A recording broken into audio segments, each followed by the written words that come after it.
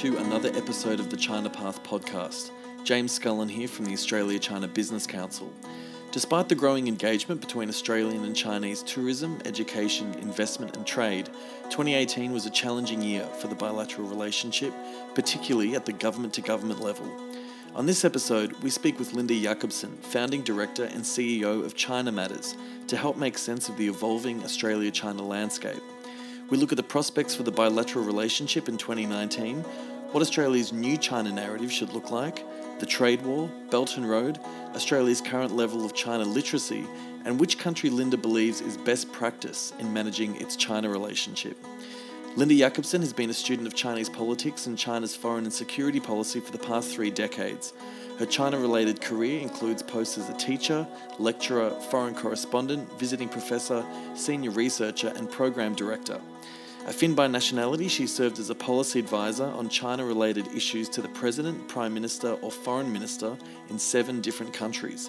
In 2017, Linda was invited to join the board of the new Diplomatic Academy of the Department of Foreign Affairs and Trade. Before moving to Sydney in 2011, Linda lived and worked in China for 22 years. A Mandarin speaker, she's the author, co-author or co-editor of several publications, including her most recent book written with Dr. Bates Gill entitled China Matters, Getting It Right for Australia. Her current research focuses on Australia-China ties and China's foreign and security policy. I hope you enjoy our discussion.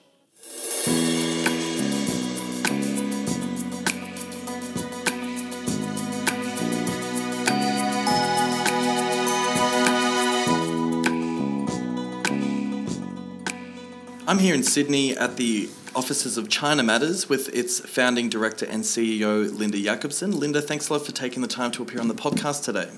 Thank you for having me. Now, Linda, can I begin by asking you the story behind China Matters, and would you be able to describe what the work the organisation does in Australia-China relations? China Matters was founded approximately 4 years ago to the day. At least a couple of years it was basically, in addition to myself, 1 or 2 part-timers working at China Matters. So we have grown and developed in leaps and bounds, especially during the last 18 to 24 months. We're now a team of 8 and expanding probably to a team of 10 before the end of this financial year. What do we do? I call us a public policy initiative. I know that the media likes to call us a think tank, and I have resisted. Why? Certainly we have lots of features which a think tank has. For example, I'm very proud we have our own monthly public policy brief. And from time to time, either our supporter circle members or our team, myself, publish op-eds. So certainly we are in part a think tank, or we have in part the functions of a think tank. But we do so much else that a typical think tank doesn't do. For lack of a better word, we're still called a public policy initiative. In addition, I think it's important to say that Australia doesn't have a very strong think tank culture. It's not in the spirit of the Anglo-Saxon, American, UK think tank world. It's quite small, the sector of think tanks in this country, besides the Lowy Institute, who broadly does international policy. There aren't too many other think tanks who I would like to be mentioned with in the same sentence. So better not to call us a think tank. And so what about yourself? How does a Finnish national with decades of China experience become involved in Australia's first ever China-focused public policy initiative? Well, I was coaxed to the shores of Australia, family home and a 44-foot container after 22 years living in the People's Republic of China by Michael Wesley, the then executive director of the Lowy Institute. He was looking for a China specialist, especially a Mandarin-speaking foreign and security policy specialist. He had looked far and wide here in Australia and couldn't find one, went international and found me. So that's how I came to Australia. Now, when I left the Lowy Institute, I think it's fair to say that an eclectic group of very prominent Australian individuals, those with left-leaning and those with right-leaning and those with middle-leaning political tendencies, encouraged me, supported me to do something unique, and basically said to me, we'll support anything that you come up with, Linda, as long as you don't leave Australia. Okay. Australia really needs China expertise. There's a lack of it in this country, and it would be good for you to stay. So that's how, in a way, China Matters was founded, by that decision that I wasn't going to go back to China, for example, after I left the Lowy Institute. Just a few words about China Matters, because I said we're not a think tank. So what do we do besides the normal think tank work? Behind closed doors, we bring business into policy discussions with senior public servants and ministers and other members of parliament to not only discuss the difficult, thorny issues related to the Australia-China relationship, but also to discuss policy recommendations so that we can then recommend and advance, really, sound China policy. So if there's three things that are unique about China Matters, it's that we only look at the tough issues, the really thorny, sticky issues. So we're not looking for opportunities. For example, like the Australia-China Business Council.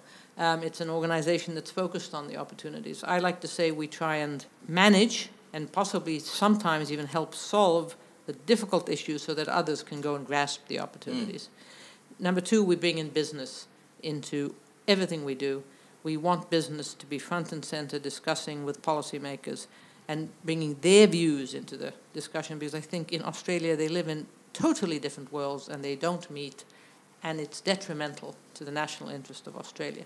Would you say those two sides have embraced China Matters as a meeting point to come together on China-related issues? I've been really encouraged by the small progress which has taken place. As I said, mostly over the last 18 to 24 months. It was quite slow, our development in the beginning, because of lack of funding, for one. Over the last 24 months, yes, I do think we've been able to win the respect, certainly, of the senior public servants in Canberra, who work closely with any issue related to China, and just about every department at the moment does. Among politicians, we have something called the China Matters in Parliament Forum, even with government ministers, and we're making inroads with the business community. I need to do much more. China Matters needs to, as an organization, do much more to persuade business leaders that it is worth their valuable time, and I understand how busy they are, to give a moment of thought to policy issues regarding the relationship, because it will have an impact on their business. Okay.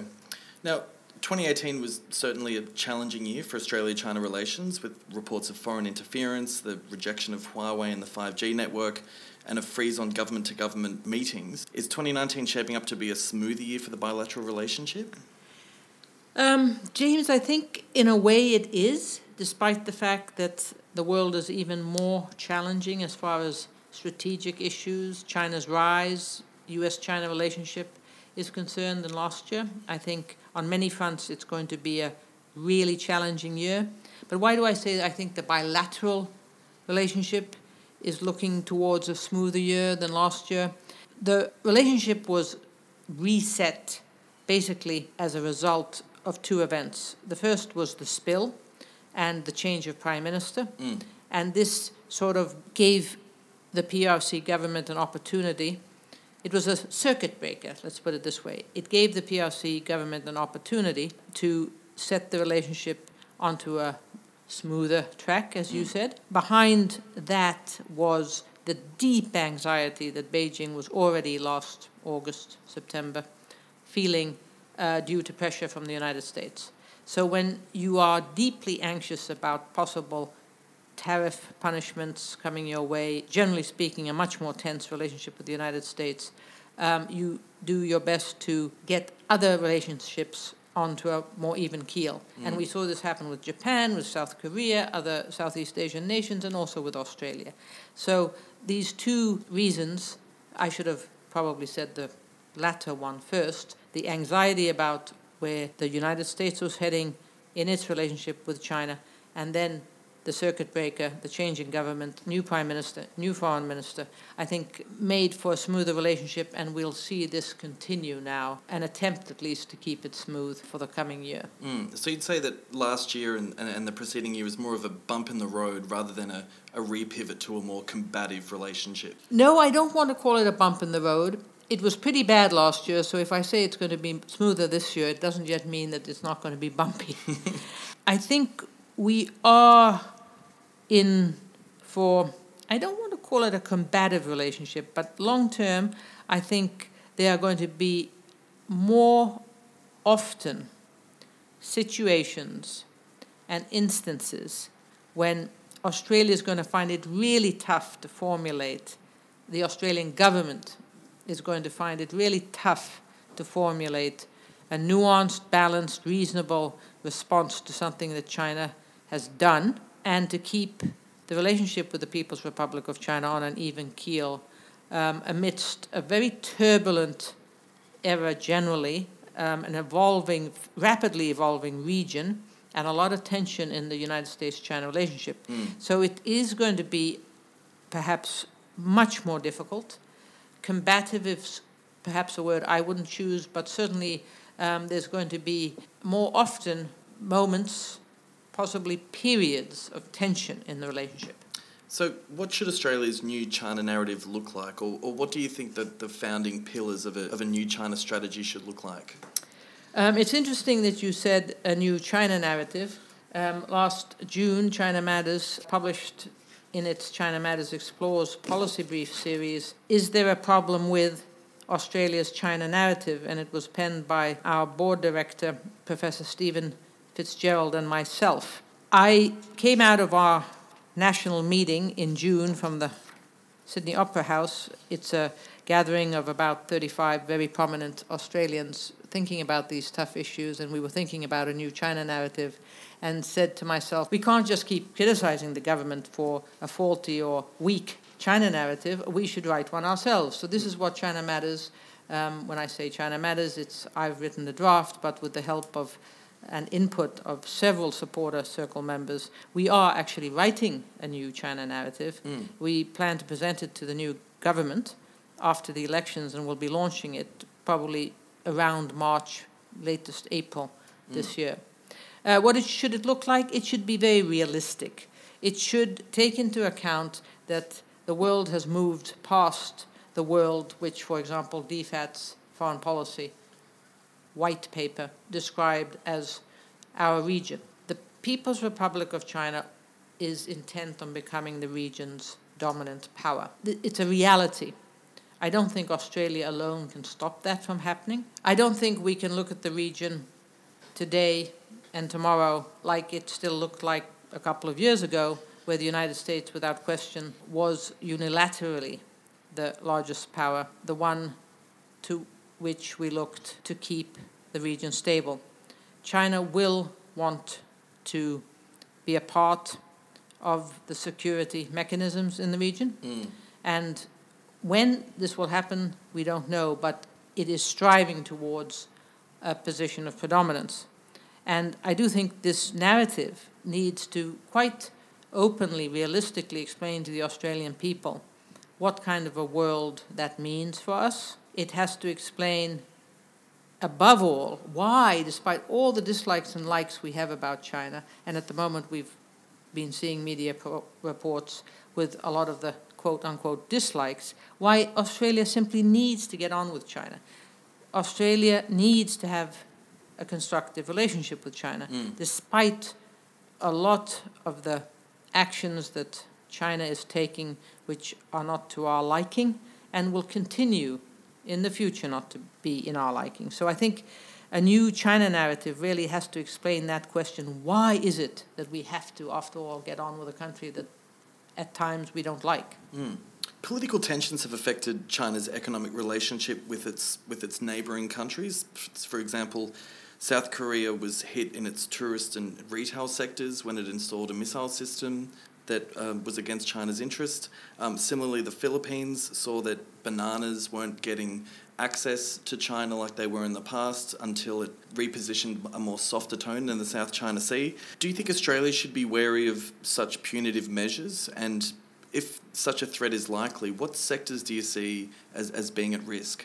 I think here, again, Australia needs to be realistic. Certainly punitive measures, punishments in the realm of economic measures is something that Australia must prepare for, simply because if Australia goes against what the People's Republic of China perceives as its national interests, there will be, I think, retaliatory measures. What sectors would I see being targeted? I think an easy sector to target is tourism. Encouragement by the PRC government not to travel to Australia would be very detrimental to our tourism, and one has to remember that in addition to the actual tourist coming to Australia, that tourist generates many kinds of revenues, not only in hotels and in restaurants, but by buying things and buying health products and taking the train and taking domestic airlines and so on and so forth. So it has a spin-off effect. I think tourism could well be the first to be hit.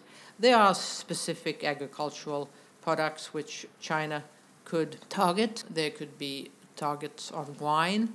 There's been a lot of discussion, I think, over the last year, which was so bumpy, about the possibility of encouraging students not to come. There are at least 170,000 PRC students enrolled in our universities here in Australia. I personally don't think that would be the first sector to be targeted. It would be extremely detrimental to the university sector if it was. I do think that the Australian government needs to take into consideration that if it takes actions or makes statements that the PRC perceives as against its national interests, against one of its so-called really core interests, Taiwan, Tibet, Falun Gong, are all very sensitive topics, then there could well be retaliatory measures. With the US-China so-called trade war simmering along currently in the background of Australia-China relations, will Australia at some time be forced to choose between China and the US, or do you think that such a black and white narrative is redundant and that we're actually looking at more of a complex geopolitical situation? I fully agree, James. It's a redundant question.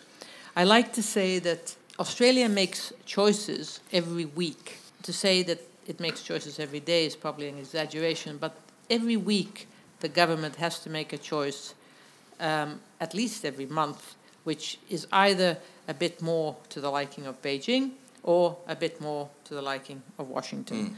That's just realistic policy making to begin with. When Australia decided to join the Asian Infrastructure Investment Bank, AIIB, it was a choice. When Australia chooses to accept U.S. Marines in Darwin, that is a choice. So choices are made all the time, and it is absolutely not a binary choice. And as you said, it's much more complex. I would like to hear, if I may, just say, though, on this question of choice, I do think when Australian leaders say, quote unquote, we do not have to choose, meaning not choosing between the United States and China, in reality they mean, or at least they should mean, in the minds of Professor Fitzgerald and myself, they should mean that Australia will not make or be forced into choices which damage our major relationships, regardless of the stance of either the United States or PRC. I think also this aspect of independent foreign policy really does need to be explained to the Australian public. We want as good a relationship with the PRC as we have with other of our major relationships. Well, certainly the US has chosen to pursue a rather upfront and confrontational line towards China, especially regards to trade policy. Are we seeing other nations reset their own approaches to China? And do you think Australia may end up taking on a direct and upfront approach to its own China relationship? I'm still a big believer in quiet diplomacy. I do think that statecraft requires intensive, sometimes, diplomatic efforts. But what has been, at least in Australia, branded as a megaphone diplomacy is not the way to go, not when you're dealing with China, but not when you're dealing with most nations, and especially any nation in Asia. So I think a direct approach with China is necessary because China is at times implementing policies which go against the absolute grain of, for example, Australian values. These are some of the most delicate issues which need to be talked about. But confrontational in public is not necessarily always an effective means. Coming to investment, it was recently reported that the Foreign Investment Review Board decreed that there's no such thing as a private company in China. What do you think China's response to such a claim would be, and do you think that would have an effect on Chinese inbound foreign investment into Australia? This is a very complex question, this question of what is a private company. And to be honest, it matters if a company from the People's Republic of China is planning to invest in some of Australia's critical, sensitive infrastructure. If a private company or a state-owned company is planning to invest in, for the sake of argument and explanation, an agricultural company here in Australia, or a whole slew of industries which have absolutely nothing to do with our national security, it really doesn't matter are they private or state-owned. It matters if they are about to invest possibly in a port, possibly in an electricity grid, or anything else which having control of might at some juncture possibly jeopardize Australian national security interests, though I have been taught by Defence Department officials at the very highest level that there is a clause in all of these agreements which means that Australia, in the event of war or conflict, can repossess the asset, even a port or an electricity grid. Oh, right. So okay. even then, there is still a backdoor for the Australian government. But the question, is a company private or not, really does not pertain to most Chinese incoming direct investment into Australia. Now, last year the Victorian state government signed up to China's Belt and Road Initiative. Were you surprised that the Victorian state signed up without Australia federally having signed up? This was indeed quite an interesting decision. As we both know, it caused a lot of controversy. It even led to a rather spirited debate between Victoria government officials in public versus, I would call them, security commentators and security establishment representatives in Canberra. Now, first of all, signing up to the BRI, I take a little issue with. BRI is not something that has one big building somewhere in Beijing which you can become a member of, like, for example, the Asian Infrastructure Investment Bank. It is very different from the AIIB, of which Australia is a member, and a very important member. BRI is a very loosely defined, mammoth, gigantic initiative which has thousands and thousands of small projects inside of it. So what the PRC has hoped from Australia at the federal level is that they would sign up to endorse. So we shouldn't really say sign up to the BRI. What they've wanted is a memorandum, of understanding which would endorse this Belt and Road Initiative, which is also the signature initiative, big project of President Xi Jinping.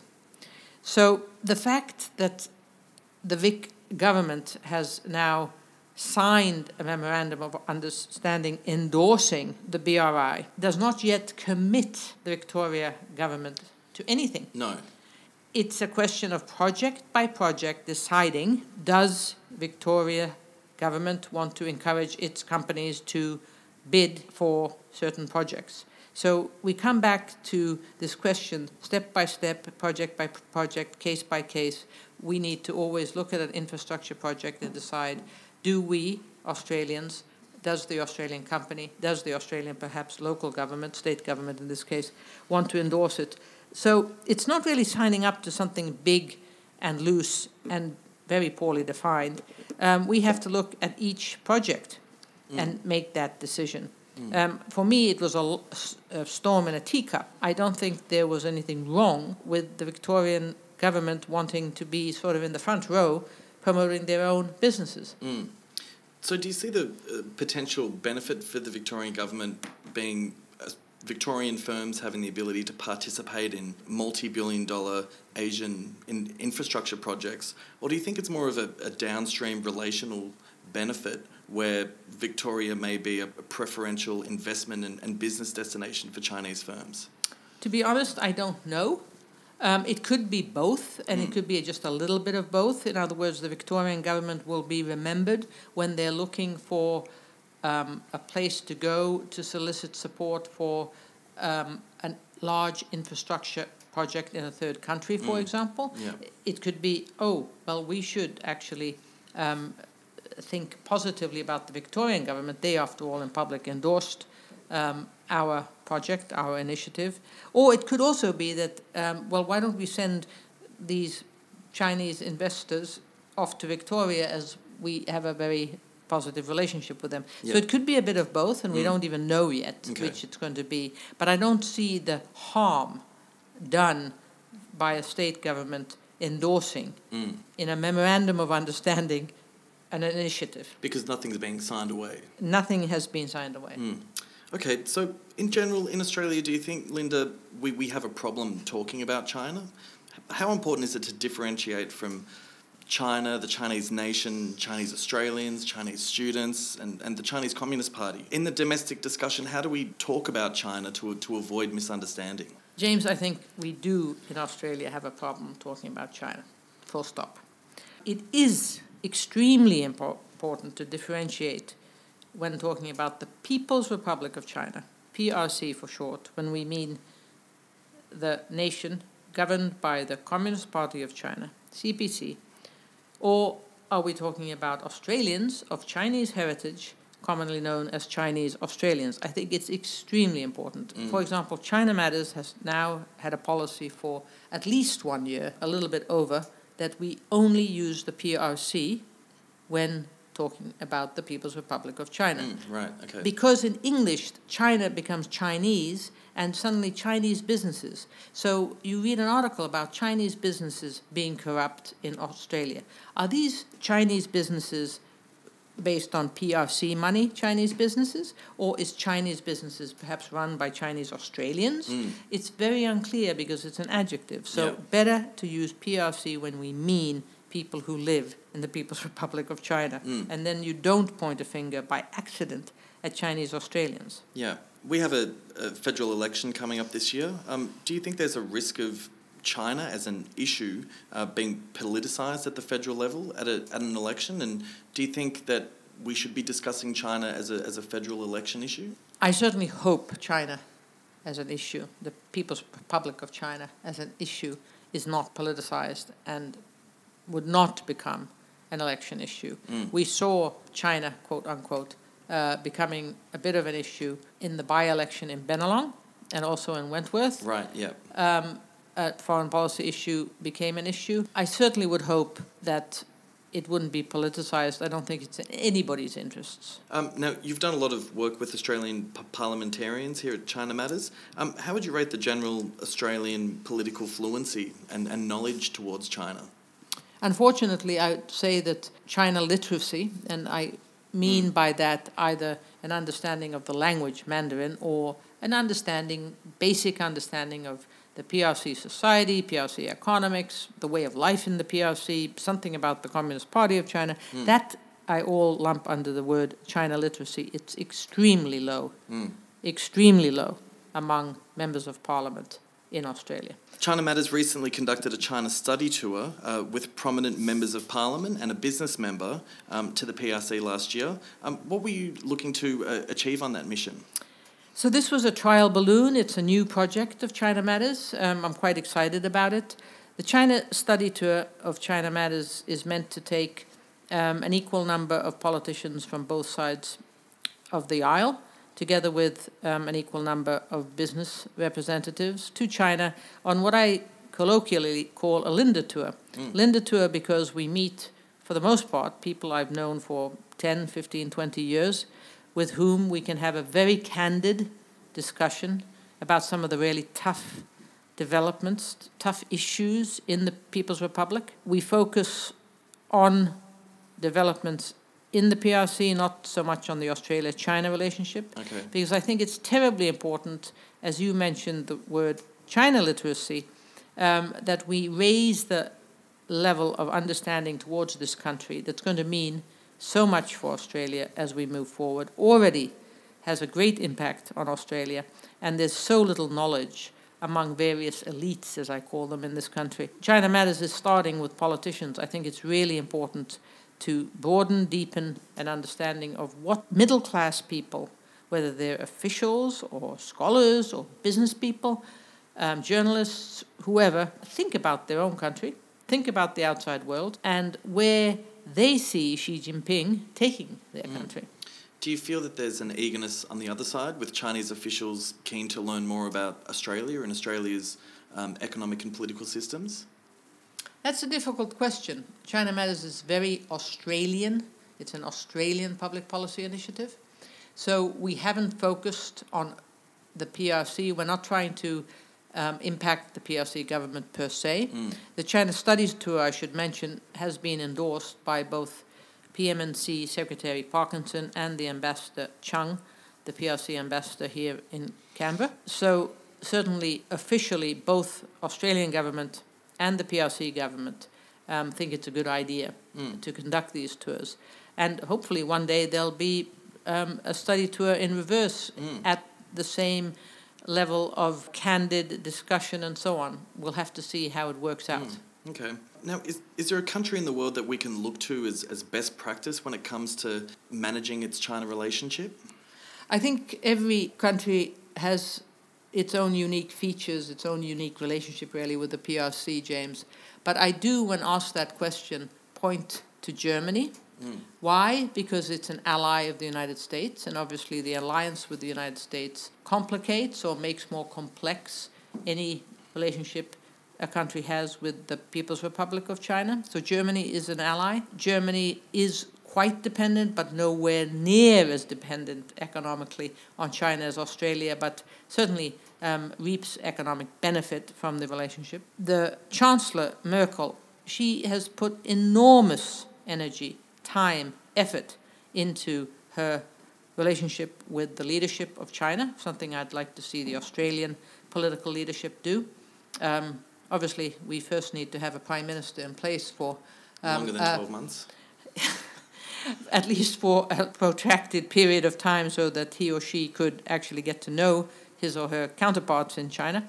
But Merkel really is an exemplary leader of a country which, in addition, is a U.S. ally, of understanding that not only does she need to know her counterparts, she took with her people, both from the business world, but also from the various bureaucracies, to know their counterparts. She went to the provinces and got to know deputy governors and political secretaries and deputy political secretaries and so on and so forth. So I really think Germany, in some ways, is a country to study and has, behind closed doors, been very outspoken on human rights abuses in China and so on. So stuck to its gun and has certainly stuck to its values in its communication with the Chinese leadership. Okay, well, fantastic, Linda. Thanks a lot for your time today. What's ahead in 2019 for China Matters?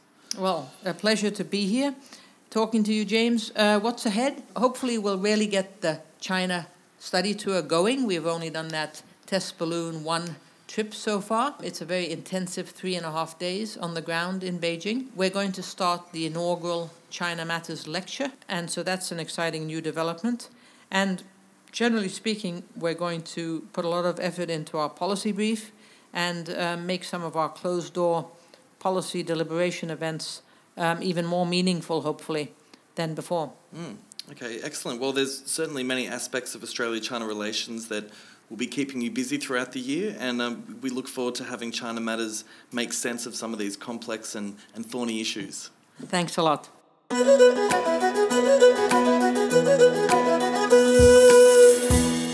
My thanks Thanks to Linda for her thoughts and insights on the bilateral relationship. For more information about China Matters, its China study tours, policy briefs, and young professional program, please visit chinamatters.org.au or visit this episode's homepage, where you can also catch up on previous episodes of our podcast.